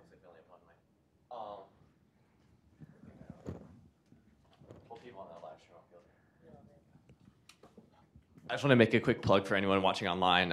We'll be taking questions from Twitter as well, so just use the hashtag #OpportunityYouth, and we'll be monitoring that. Hi, everybody. My name is Rebecca Nelson, and I'm the Executive Director of America Solid Area US. And I feel like entrepreneurship is often proposed as a solution to so many young people who are disconnected from school and from work. But I feel like it's not necessarily like a one-size-fits-all solution. So I know we heard from several of you this phrase of young people wanting to be their own boss. And my question is in part directed at Mally, but perhaps everyone. What is it about being your own boss that's so appealing? And how can we maybe bring some of those appealing elements into a more traditional workplace as well? How can we make traditional employment less disempowering for young people? Disempowering, like, what do you mean? Well, how do we bring that appeal of being your own boss perhaps into more of a traditional workplace? And that question reminds me of that story you tell when you talk about like when you were selling shoes and how you really liked it, but you talked about like toward the end of that position, you realized that it wasn't really about you, that it was really about that company, and that you really like there was a feeling that you got when you left, like you really liked it, and then it transitioned because of how you felt like you were treated, and that it wasn't really like putting money in your pocket or your business so much as you were giving to other people. Yeah. From other companies. I think being your own boss is just something that kind of like sounds good to youth. So they kind of like rush towards it like, okay, this is my stuff. I can tell people what to do and I can do this. I can treat people how they treat me when I'm at work. And I really feel like it's nothing wrong with having like a regular job. It's more of like the community that the managers or whoever's running the company, how they do it. Because people are really disrespectful. When they try to like have you do something, they're like ordering you to do it, and it's like, okay, I understand I'm at work, but there's a way that you want me to respect you, so you should respect me also. I know that I'm working under you, but it's also that like I'm a human just like you. Like no matter what type of role that you're playing here, I'm a human just like you. And that was one of my biggest things with like working at certain jobs, is that I just didn't feel the respect. It was like people carry these titles and they take them like so super like extra serious, and it's just like, you're a human, just like me, any other day. Like, you like to be talked to a certain way, I do too. Like, and I understand we have to have something, going on, but in order to do that, you got to be respectful to people. And that was just my big thing too. Is just like I wanted to, when my business grows, I wanted to grow that certain type of community where, okay, yes, I understand like I'm the manager or I'm the boss or whatever the case may be, but I'm not about to be talking to you like you a dog and you about to go do this when I tell you to do it just because. It's just like, I don't know, it's just more of that community, and I feel like it's something, I don't know if you can even teach like that within like certain work groups, because it's just like, I think it's something with like people in general, when they finally get a certain amount of power, they kind of take it overboard and not really understanding like your title means nothing. Like honestly, in real life, it's just like you're a human just like I am, so treat me like that. So that was the biggest thing for me. What kind of question right there? Hi, good afternoon, everybody. My name's Tasha, and I'm with the organization called I for Change, Engaging Youth Entrepreneurs for Change. And we recently did some work with Opportunity Youth, ages 18 to 24. And I want to focus on engagement and retention. Financials was very important to the youth that we were working with. And while we had a very short program, it was about 2 weeks, we still had some challenges with retaining young people. And I think a lot of it, from what I heard back from the young people, was pertaining to finances. So, although we want to, our aim is to teach young people to be self-sufficient, entrepreneurship isn't a microwave process. You're not going to cook it in 60 seconds and then you're going to be a multimillionaire, right? So my question to the panel is, how do you keep young people engaged over the course of the program, whether it's 2 weeks, 60 days, 90 days, a year? And do you think it's important to include any types of incentives? Definitely. Great. Mm-hmm. So for the 6-week program, we're very intentional about including a stipend and making sure that that support is there, as well as access to if they need additional clothing or other supports. And I would say that financial incentive is really important But it's also an opportunity for us to then engage in that financial literacy conversation of then how do you manage this? How might you leverage this money that you now have? How can you invest it, or what do you want to, how do you help grow that? Yeah, and that definitely the young people speak up about that. Anytime a program is pitched and somebody says, "Oh, well, they'll just come for free, right?" Many of them are like, "No, I'm at home babysitting my siblings, or I'm doing these other things, or like I'm contributing to the household. Like I cannot afford to just go to a 6-week thing and not bring money back in." It's critical. I was gonna say, and that's another thing too, though, is that, I think the minute they walk into your door, you already need to be training them around entrepreneurship. So if we ask young people to come to training and not be compensated, what does that say about what their time is worth, right?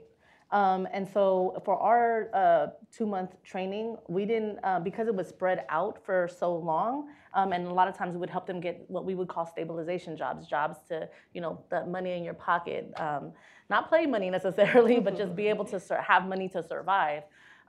We would give them about $600, $800 for training.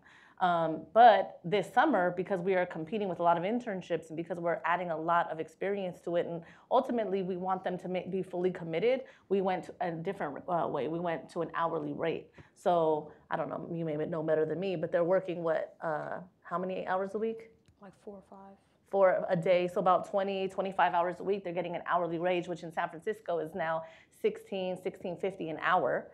And it's part of, we actually have a new employment initiative called Opportunities for All that our Mayor London Breed just launched, first African-American female mayor in San Francisco's history. And her whole position is that every young person needs to be building skills and have access to internships. And so what we did is we married that internship program with this training so that young people are engaged full 4 days out of the week, building those skills and getting paid an hourly rate. And that has helped with retention, but what also helps with retention is making sure they have supports. Mm-hmm. Some young people were coming from one job to come to training. We needed to get them a Lyft or an Uber just to be on time, because every minute they were not in that classroom, they were losing valuable information. So if we need to, like I said, those are those course corrections. We need to be able to move and shake with the needs of the folks we're serving. Yeah, and to kind of go off of what you both said, we also incentivize in Philadelphia. We pay hourly wages. We also did business panels, so we would do field trips and things like that. We would also incentivize those trips. And one feedback that we did receive from students is that they wanted credentials around entrepreneurship.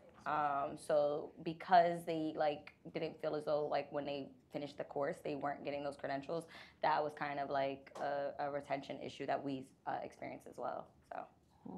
Thank you. I think we had a couple of hands up in the back. Hi, I just want to say I really enjoyed this conversation. And Molly, is it Mally or Molly? I know what you mean. Right on. Okay. I'm really impressed by you. And I see, I'll say this, I started my business with $0. Me too. Mine is $0 actually, and I see the tenacity and the spirit in you, and I see you going a long, long way. So I just wanted to say that. I come from maybe a slightly different world than many of my friends here in this room, and that is I'm a radical capitalist. Okay, absolutely. Okay, and one of the things, but I'm very, very interested in issues of social justice. And one of the things that I find to be a challenge are, for instance, barriers to entry for a lot of young people. They can't cut hair because they've got to spend $5,000 getting credentialed to cut hair, or to braid hair, or to sell lemonade. And that is across the country, and that shuts out a lot of people. And I'd be interested to get some thoughts on occupational licensing and your feelings on that. Thank you. Go ahead, yeah. Yeah, so this is when I said earlier that it's so important to look at partnerships locally because there's so much that entrepreneurship can add to those growth sectors. Licensing and credentials are important. For example, I don't know how familiar folks are with WIOA dollars, federal workforce dollars. So I see some hands. So most communities have those local dollars, and so what though, part of this is all federal funds. So how you are considered kind of a positive outcome is whether or not you are building occupational skills or you have a credential or a permanent placement. So oftentimes you'll have access to something called ITAs, individual training account dollars. And so you can pay for somebody to become a licensed barber or to become to some specialized tech training. So if we think about it, there's already a great deal of resources, not necessarily equitably distributed across the country. It really is supposed to align with where the unemployment rates are. But if you tap into those dollars, you actually get free training. So here I am now getting licensed and credentialed in this sector.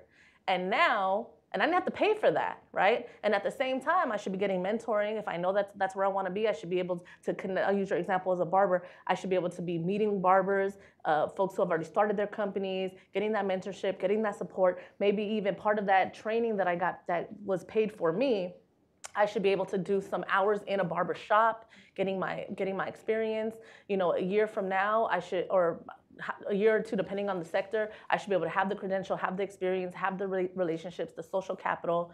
And those same offices that often, like Workforce Board, they often have access to resources or can give you access to kind of seed small businesses.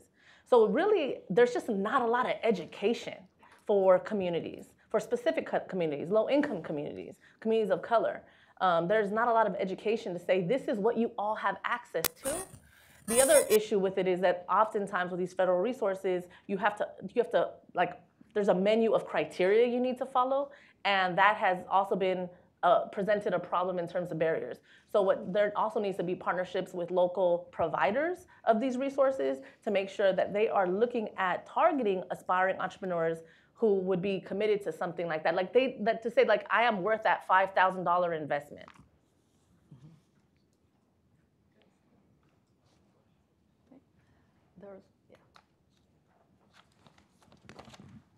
So my name is Donald Curtis, and I really wanted to kind of go into the question about working in traditional environments and, you know, what is unappealing. So one of the things that I know is we're human beings and we love to create, right? So a lot of the business structures that we work within have to fit into a specific, like, linear kind of approach. One of the things that I don't think we talk about enough is entrepreneurship, and like and what organizations you can work within that can provide you the opportunity to actually grow a business within a business, or create something new within existing structure. I mean, I had the opportunity to do that in various spaces that I work in, but now I run a company, and I do that with the people we work with. They create things within what we do, but all our work is produced to support community. I just wanted to share that. That was it. Thank you. Thank you. And we had a question right here, and then. Oh, okay. Yes, I'm Ibrahim Mukman. My question to Amali, you've made a transition from entry level to now you're a facilitator, leader. Have you had any, what do you call it, skepticism or pushback from many of the people who are your age? And how do you see yourself? Some of the people you may need to recruit may be older than you. How do you deal with that? My bad, I kind of don't understand the question. Like, what do you mean? Are you getting pushback from other young people, especially older than you? Yeah. Haters. No, not really. What do you think? I don't know. I don't think, not to say that I don't have haters, but I feel like I'm a likable person. And I just haven't attracted haters yet, I guess. I don't know, but most of the people that like I explain what I'm like doing, they're supportive, or they either want to know like how did I get into that. So I either give them information on it, or I just tell them a little bit about the program, and if they want to join. Ooh, the only thing is too is most of the people I do tell, they're over 24. So they can't join the program because they're too old. But I mean, no. I mean, everybody's super supportive, or they either want to get involved within it. So it's pretty dope. It's great. Question back there. Hi, good afternoon. I'm Mike Laidlaw from SKL Associates. Just a little context. I have a millennial and a Gen Z, right? And my millennial is now an entrepreneur. But from he was probably 5 or 6, he always said he's not going to work for anyone. And so I'm starting to see that happen now. That's just how folks are, this is what they're learning, this is how they're growing up, this is how they're conditioned. And so consider that, that backdrop with the fact that the future of work is changing with the convergence of AI, robotics, machine learning. A lot of jobs are going away. A lot of the routine jobs are going away. And so when you have that and the mindset of most millennials, well, many millennials and Gen Z, where I want to be an entrepreneur, I want to be independent, what role do you guys think the federal government, meaning the Department of Education and Department of Labor, should be playing in trying to prepare young folks for the future of work, which is really now? Do you think maybe they ought to have at least an entrepreneur class in every high school, if not middle school? It doesn't have to be mandatory, but it should at least be optional. I just don't see how we're so behind as far as preparing our folks with everything else. And you guys are doing a wonderful job. I really love what you guys are doing. I think it's great to match policy, which is all we do here, with reality. And so thanks again. So any comments on that, I'd appreciate it. Say yes and yes to investing in the education side. I think that there is an opportunity in the career technical education realm, especially, and I'm speaking just from the rural experience, that is where only 20% of our students graduate with ADG requirements that they're able to actually go to college. So we're talking about 80% of our student population, plus opportunity youth that don't even finish high school. The career technical side is so critical, and so many of those jobs are their own businesses, but that isn't woven in yet, and absolutely should be. Those, and I would say programs right now that do a good job with that would be like FFA and 4-H that actually build those skills into things, and in a rural context, that is a resource that we have been able to use, and I see that's a local family that they had an egg business in high school and then started it and now have like one of the largest free-range chicken businesses in the country in our small county. But they had access to capital, they had those supports and the resources, they had the family, all of those things were there. So again, how do we crack that open and make that opportunity real for all of the kids in the school and start it early as possible. We have a question here, and then here. And then you. Good afternoon, everyone, and congratulations on the work you're doing. I'm Irvin Owens. I'm the CEO of the Cabell Foundation, and I actually do financial literacy. I'm here in Washington. I'm in 5 states. But my question was, recently what I've been doing is running into people with disabilities. So how do you work with the disability youth that you're partnering with? Thank you.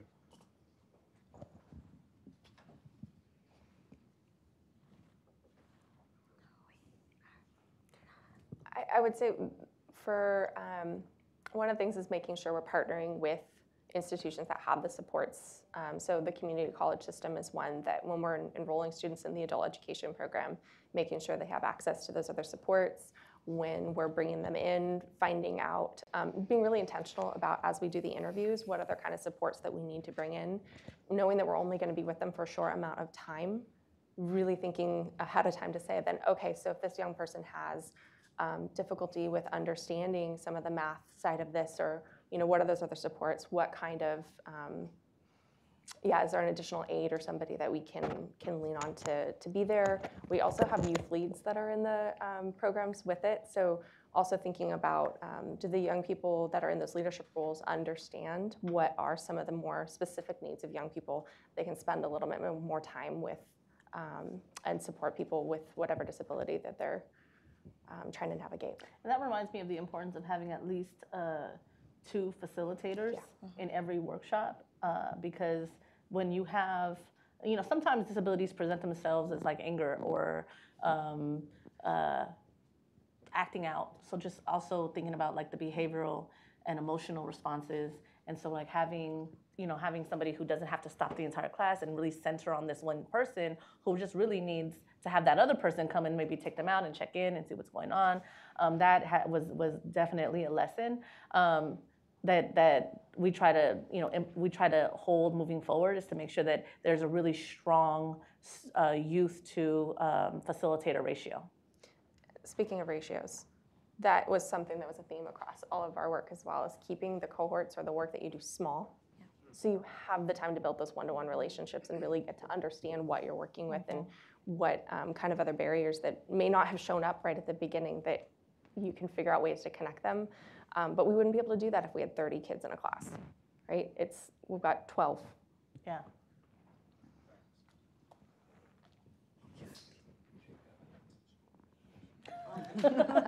Thank you. Good afternoon, everybody. Kimberly Pham with Opportunity Youth United from Philadelphia, Pennsylvania. Hey to the OYF communities. My question, I had a few elements to touch upon from hearing a conversation.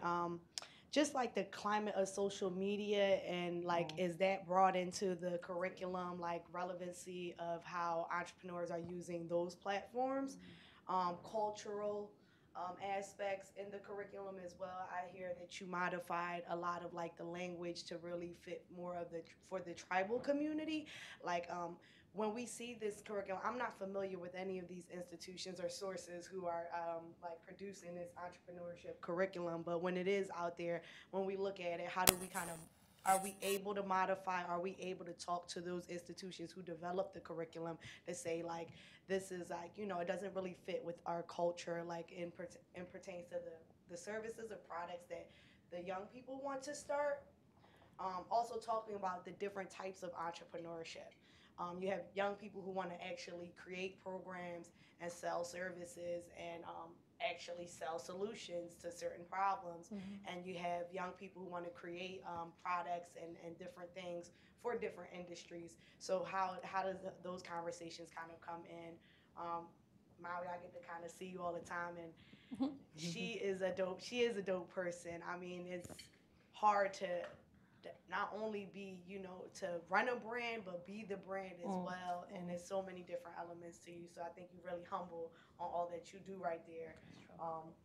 But just the importance of also like talking about marginalization of entrepreneurship, because sometimes in certain cities, like for Philadelphia, a lot of people, they often like to cook, they want to sell clothes, but people, there's other avenues too, but also not trying to say like, we don't need another cook, we don't need another chef in this city. So how do we like kind of frame that right there also with embracing the challenge versus failure? Because I think for young people or for anyone, a loss is a loss. But like, I know once I read a meme and it says like, every loss is not a loss. So just being able to frame that type of messaging to young people, like my professor told me, just embrace the challenge. So even like steering away from failure, because failure is like, once you fail, it's like you feel like you hit rock bottom. So how does that that framing comes into play? So I think I heard 3 questions, Right. and maybe so I know. No, we got it. We got it. So one is social media platforms, right, and how young entrepreneurs can be connected to that. Another question was about the different types of entrepreneurship and somehow some types might be marginalized, maybe. And the third question was about how to adapt the curriculum to be culturally relevant. So who wants to take the social media? I mean, we teach. We teach how to promote on like different platforms and stuff like that. We try not to do so much with Instagram because it's super expensive for no reason, and you kind of don't get your worth out of it. So we kind of shoot towards Facebook like a lot more, and like other platforms too. But those are mostly like we try to like do Instagram, Facebook, Twitter, and other things like that. But it's kind of hard either when they're just starting and they don't really have a product or anything to show. So we kind of got to wait until they start putting things together in order to like actually make one, a practice one, so that they know how to do it later on for themselves. But yeah. And I would say off the media one, we actually did a spinoff this year, and our Media Youth Voice Pathway is doing a project called New Media, and it's all about how do you earn money online. So they're looking at YouTube and Facebook and ads, and they're creating the content they start with. They don't have a product in mind at the beginning. So we're teaching the raw skills and letting them, I mean, I've seen them wandering all over campus, and it's hilarious, the topics that they're choosing right now. But while they're doing it, they're practicing those skills to really get the good photos and high quality video and know how to utilize that so that when they do develop their product, they've got something that looks really good. The other piece about adapting, so the partner that we work with is ThinkPlace, and they're an international company that does human-centered design and focuses a lot on social justice work as well. And I would say that, you know, choosing your partners and really doing some research on which curriculum or contractor you want to work with, and we intentionally work with ThinkPlace because there's a values alignment, and that the work that they do, they're learning from us while we're learning from them as well. So they're always looking to iterate, and the curriculum we developed here then bounced back and got used in Australia and is across like 16 different school districts now and being used. And then what they learned there, they brought back to us, and then we readapted it again. So there's a really nice bounce back and forth, and I would just encourage to look for those kind of partnerships. Yeah, to kind of like go off of your comment, I think that what I mentioned earlier about being transparent, that was one of the things that we noticed about our curriculum. It didn't work for our members. So we kind of went to NIFTY and we told them, like, you guys gave us a year-long curriculum that doesn't work for us. We have to like figure something out. And so then we redeveloped it and we came up with a 12-week program. That didn't work out, so then we did an 8-week program. So they were very, transparent, and again, like meeting people where they are. So we, heard from our members that, having like a year-long course or an 8-week course that was like very stressful for them, and then having the supportive resources available to them as well, transportation, childcare, food, or things like that, to ensure that they're coming to class. But even now, like we are going back to the drawing board and trying to like restructure our curriculum, just to learn from our students, to know the challenges and the successes, because ultimately they're the ones taking the course. So. Mm-hmm. And then just on the question, I think we hit everything, but the marginalization of the different sectors. And one of the things we did is that we added in a career coach. So I didn't mention that yet, but every entrepreneur has a career coach, because the truth is what you're mentioning is true of any sector, even if you're not an entrepreneur. Like, oh, I want to go be a teacher. There's people who are like, oh, you should never be a teacher. You don't make enough money, right? And but so one of the things we really try to inspire young people is that you should be able to, that it's not just about how much money you're going to make or how lucrative it will be over time, but it's also about what makes you happy, right? But that said, a lot of times there is a lack of information. I think somebody mentioned earlier about the field changing. It's going more towards automation. There's a lot more gig economy. Gigging is like super popular, and it's kind of where you need to make some side money. So young people need to be given all of the facts. They need to be given all of that labor market information, right? And so part of our curriculum talks about like research. Like you have to do research. You can't just, I really like cutting hair, I think I'll just become a barber and then I'll open up my own shop in 5 years. Like there needs to be some realistic conversation that needs to be based on actual data and research. And so again, two things. One, having a coach that works all of that with you, and to really talk about like pros and cons, and to really coaching you along the way, and being okay with you, again, shifting, like pivoting to this different direction, but also teaching young folks to be able to do that research on their own. Because 5 years from now, our both local and national labor markets will look very different than it does today in the summer of 2019, right? And so we need to be able to make sure that folks know how to research, to follow those trends, because even if you have a business, you also have to be able to make those quick and fast course corrections to stay relevant, right? Or to say, oh, I made a lot of money, it's time to get out and start something else. And so that also has to be part of your curriculum. I think it's all well and good to talk about communication and your pitch, and all of that is really important, but also thinking about like long-term approach, long-term strategies, long-term practices. Yeah, I cannot echo the research enough. That is a huge step in our curriculum, and we focus on it for a good 2 weeks, even in the 6-week program, of researching and reaching out to people that are already in the work, to who are different potential allies and partners. So we had a kid who wanted to start a kayak tour business. Okay, well, he had to do research with national parks, state parks, county, city government, as well as then the one business that owns a tour operating business already. Find out what's the potential growth, where could he get into, what's the permitting, all of that. And once he realized that, he figured out that there were a couple more barriers. So he figured out a different way with borrowing people's equipment, because the actual cost of buying the equipment was too much to start the business. But he could borrow it from people and then set up using like the Airbnb tour guide side of things. So just the workarounds, but he wouldn't have done any of that without the research. And now he's a 16-year-old with the skills to do that research. Yeah, that's something we did actually this time in this cohort, that we brought people who the youth, like the businesses that the youth were involved in, we tried to find people who can actually come in and speak to them and tell them the information about the business that they're already into, and just give them a little bit of more of an insight on like things they're going to be looking forward to while they're jumping into this business. Thank you. And you've been waiting so patiently to ask your question. Go ahead. Good afternoon, all. My name is Marcus, and I just want to say very productive conversation that you guys had, and I just want to ask Molly a question. Do you believe that in the art sense that music and fashion go hand in hand, or? Oh, definitely. Okay.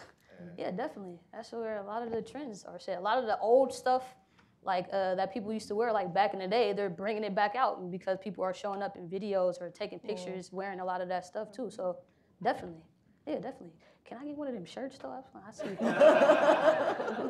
Yeah, I like that. Definitely. Yeah, okay. We're gonna talk. We're gonna get right there. All right, boom, there it is. Good afternoon, everyone. My name is DeJuan. First of all, thank you for a lovely panel. And my name is DeJuan Patterson, and I'm from Baltimore, represent the mayor's office, as well as doing a lot of consulting work with youth.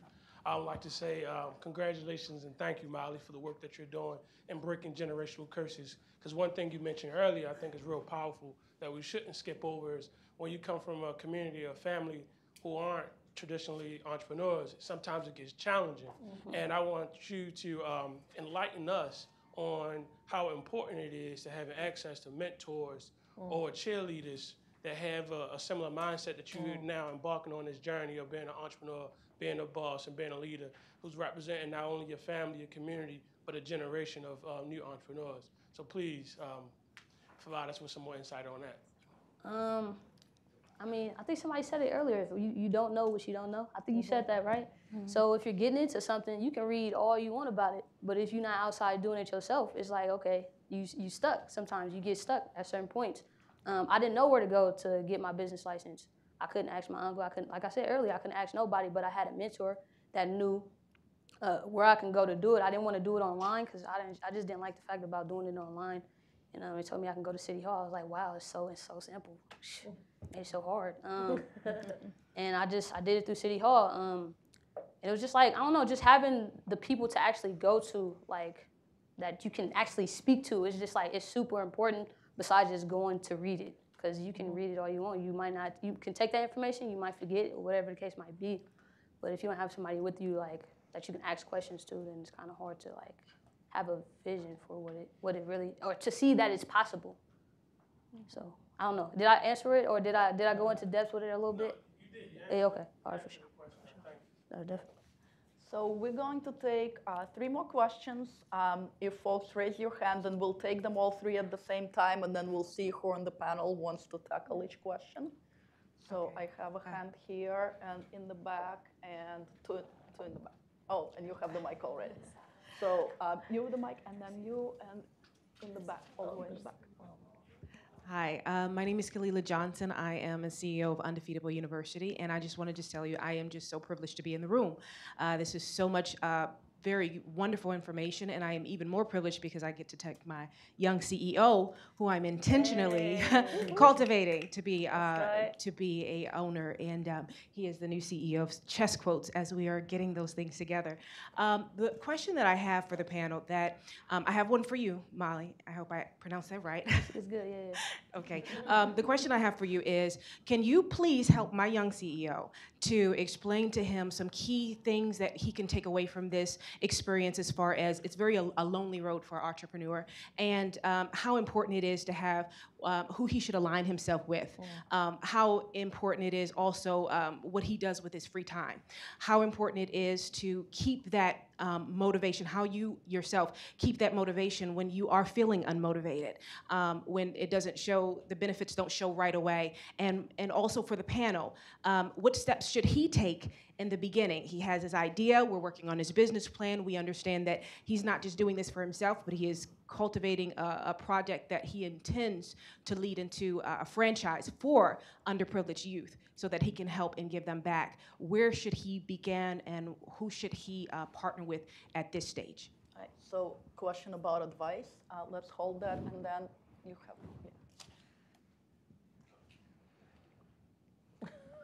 Hi, my name is Susan Paserno from the Office of Disability Employment Policy at the Labor Department. And I had a question about access to capital. You mentioned it briefly, but do you have any strategies for getting more access to capital for folks who are, don't have a lot of access to begin with? Okay. So access to capital, and then we had a hand up. You, sir, had a question? Good afternoon. My name is Will Smith. The mic is coming. Good afternoon. My name is Will Smith, Executive Director of Bel Air Edison Neighborhoods Incorporated in Baltimore. So my question is, to keep a program going like you're involved in, the programs I've been involved in with you, we are all knocking on the door of funders to sustain those programs. Mm-hmm. Those funders always want to see measurable outcomes and numbers. We know when we work with you from a grassroots perspective, it's not always about numbers. That's not where you always see success. So can you give me some idea of creative ways to tell our story better and how to get those funders to see successes through a different lens? Right. So our three final questions. One is advice for a young emerging entrepreneur. One is on, again, going back to seed funding and how we support young people who want to be entrepreneurs. And one is working with funders and telling your story, which I think is something we're all grappling with. Mally, do you want to get us started on advice? Honestly, for number one, like I feel like the people you have around you is like super important. We're starting that. Either they're involved in what you're doing or they're just super supportive of you, just period. Just having people that support you. Those are like the two biggest things. I stay motivated. I don't know how I do it. Like, I know sometimes I wake up and I'm like, oh man, I'll find like some type of motivational video or something to watch on YouTube. I do that a lot. I read books. I mean, yeah. And also just having a mentor. I feel like mentorship is like super important too. Like somebody who can check in with you on your goals and just make sure that you're staying on track with what you said you were going to do. I think just those like three things, like having people that support you, having people around you that are involved in what you're doing, and just trying to find like your way to stay motivated. Everybody gets motivated differently. Some people go work out, some people do a lot of different things. So yeah, free time, I mean, I don't know. I don't know with free time. Like sometimes it's cool to like sit and like enjoy yourself and like bring yourself back to rest and things like that. But you just gotta stay focused on the goal as much as possible. Just don't kill yourself. That's all it is. And I just want to add on that not every investor is somebody that gives you money, right? And so there can be people in your life that you're asking to invest in you and your ideas and your dreams, but instead of asking them for money, you're asking, it could be mentorship, it could be what we call accountability partners. Like who in your life is an accountability partner? And that is a role that you need to set up from the very beginning. That it needs to be somebody that's like, that you say, look, when you see me, getting off track, I need you to pull my card and tell me that you see me getting off track, right? I'm not gonna be mad at you because I asked you to do that for me, right? So having that relationship set up front is very, very important, because sometimes it's a mentor and sometimes it's not, because a mentor can't be the one that's around you. Mentorship looks real different. It could be like a mentor you just connect with on business related items because they're further down the path than you are. But then, what you're talking about, I think, what I'm talking about for sure is somebody who is going to invest time and energy. And be brutally honest with you. Yeah, and that has to be set up, because if it's not set up that way in advance, then you might feel some type of way when they get at you like that, right? And then to the question about access to capital. So again, this is probably the hardest way to do it. We did it through a policy that was passed. It's not impossible. You could look at passing some sort of local policy that creates a fund for something like capital to business for young people. That's going to be very much based on your local context, right? Like you would know whether or not something like that would pass in your local jurisdiction.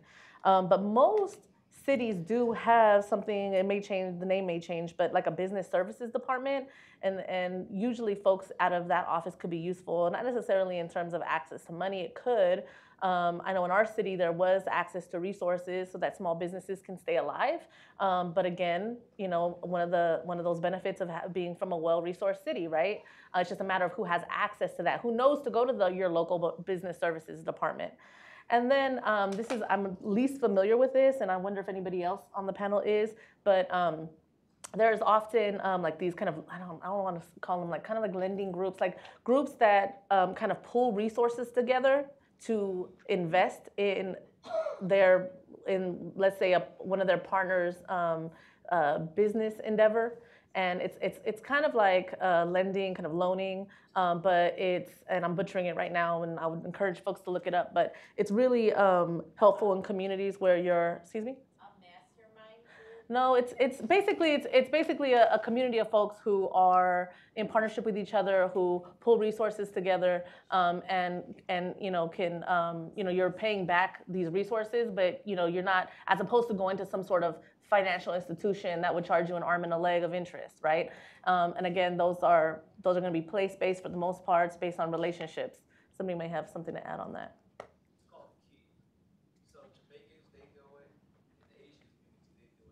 Mm-hmm. So it's very cultural. Our last question was about telling the story to the funders and making sure that we have sustainability and growth, right? Yeah. So does someone want to tackle that? So for us, well, I kind of wanted to give a suggestion to the gentleman in the back. It's been said that the job of an entrepreneur never ends. You're always working, so you technically don't have any free time. So that's just something to keep in mind. But then to answer your question, Will, we invited our funders to our classroom competitions. So although we initially started off our class, one of our centers, we started off with 10 or 12 members. By the time we finished the 8-week course and got to the competition portion of the course, we only had 2 people in this center. And so 2 people presented their presentation, but people still got to see the work and see what they put forth. And so I think that would be a great way just to show the work. Because like you said, it's not always about the numbers. The outcome is there regardless of how many, people are in the course itself. So I think that would be very beneficial.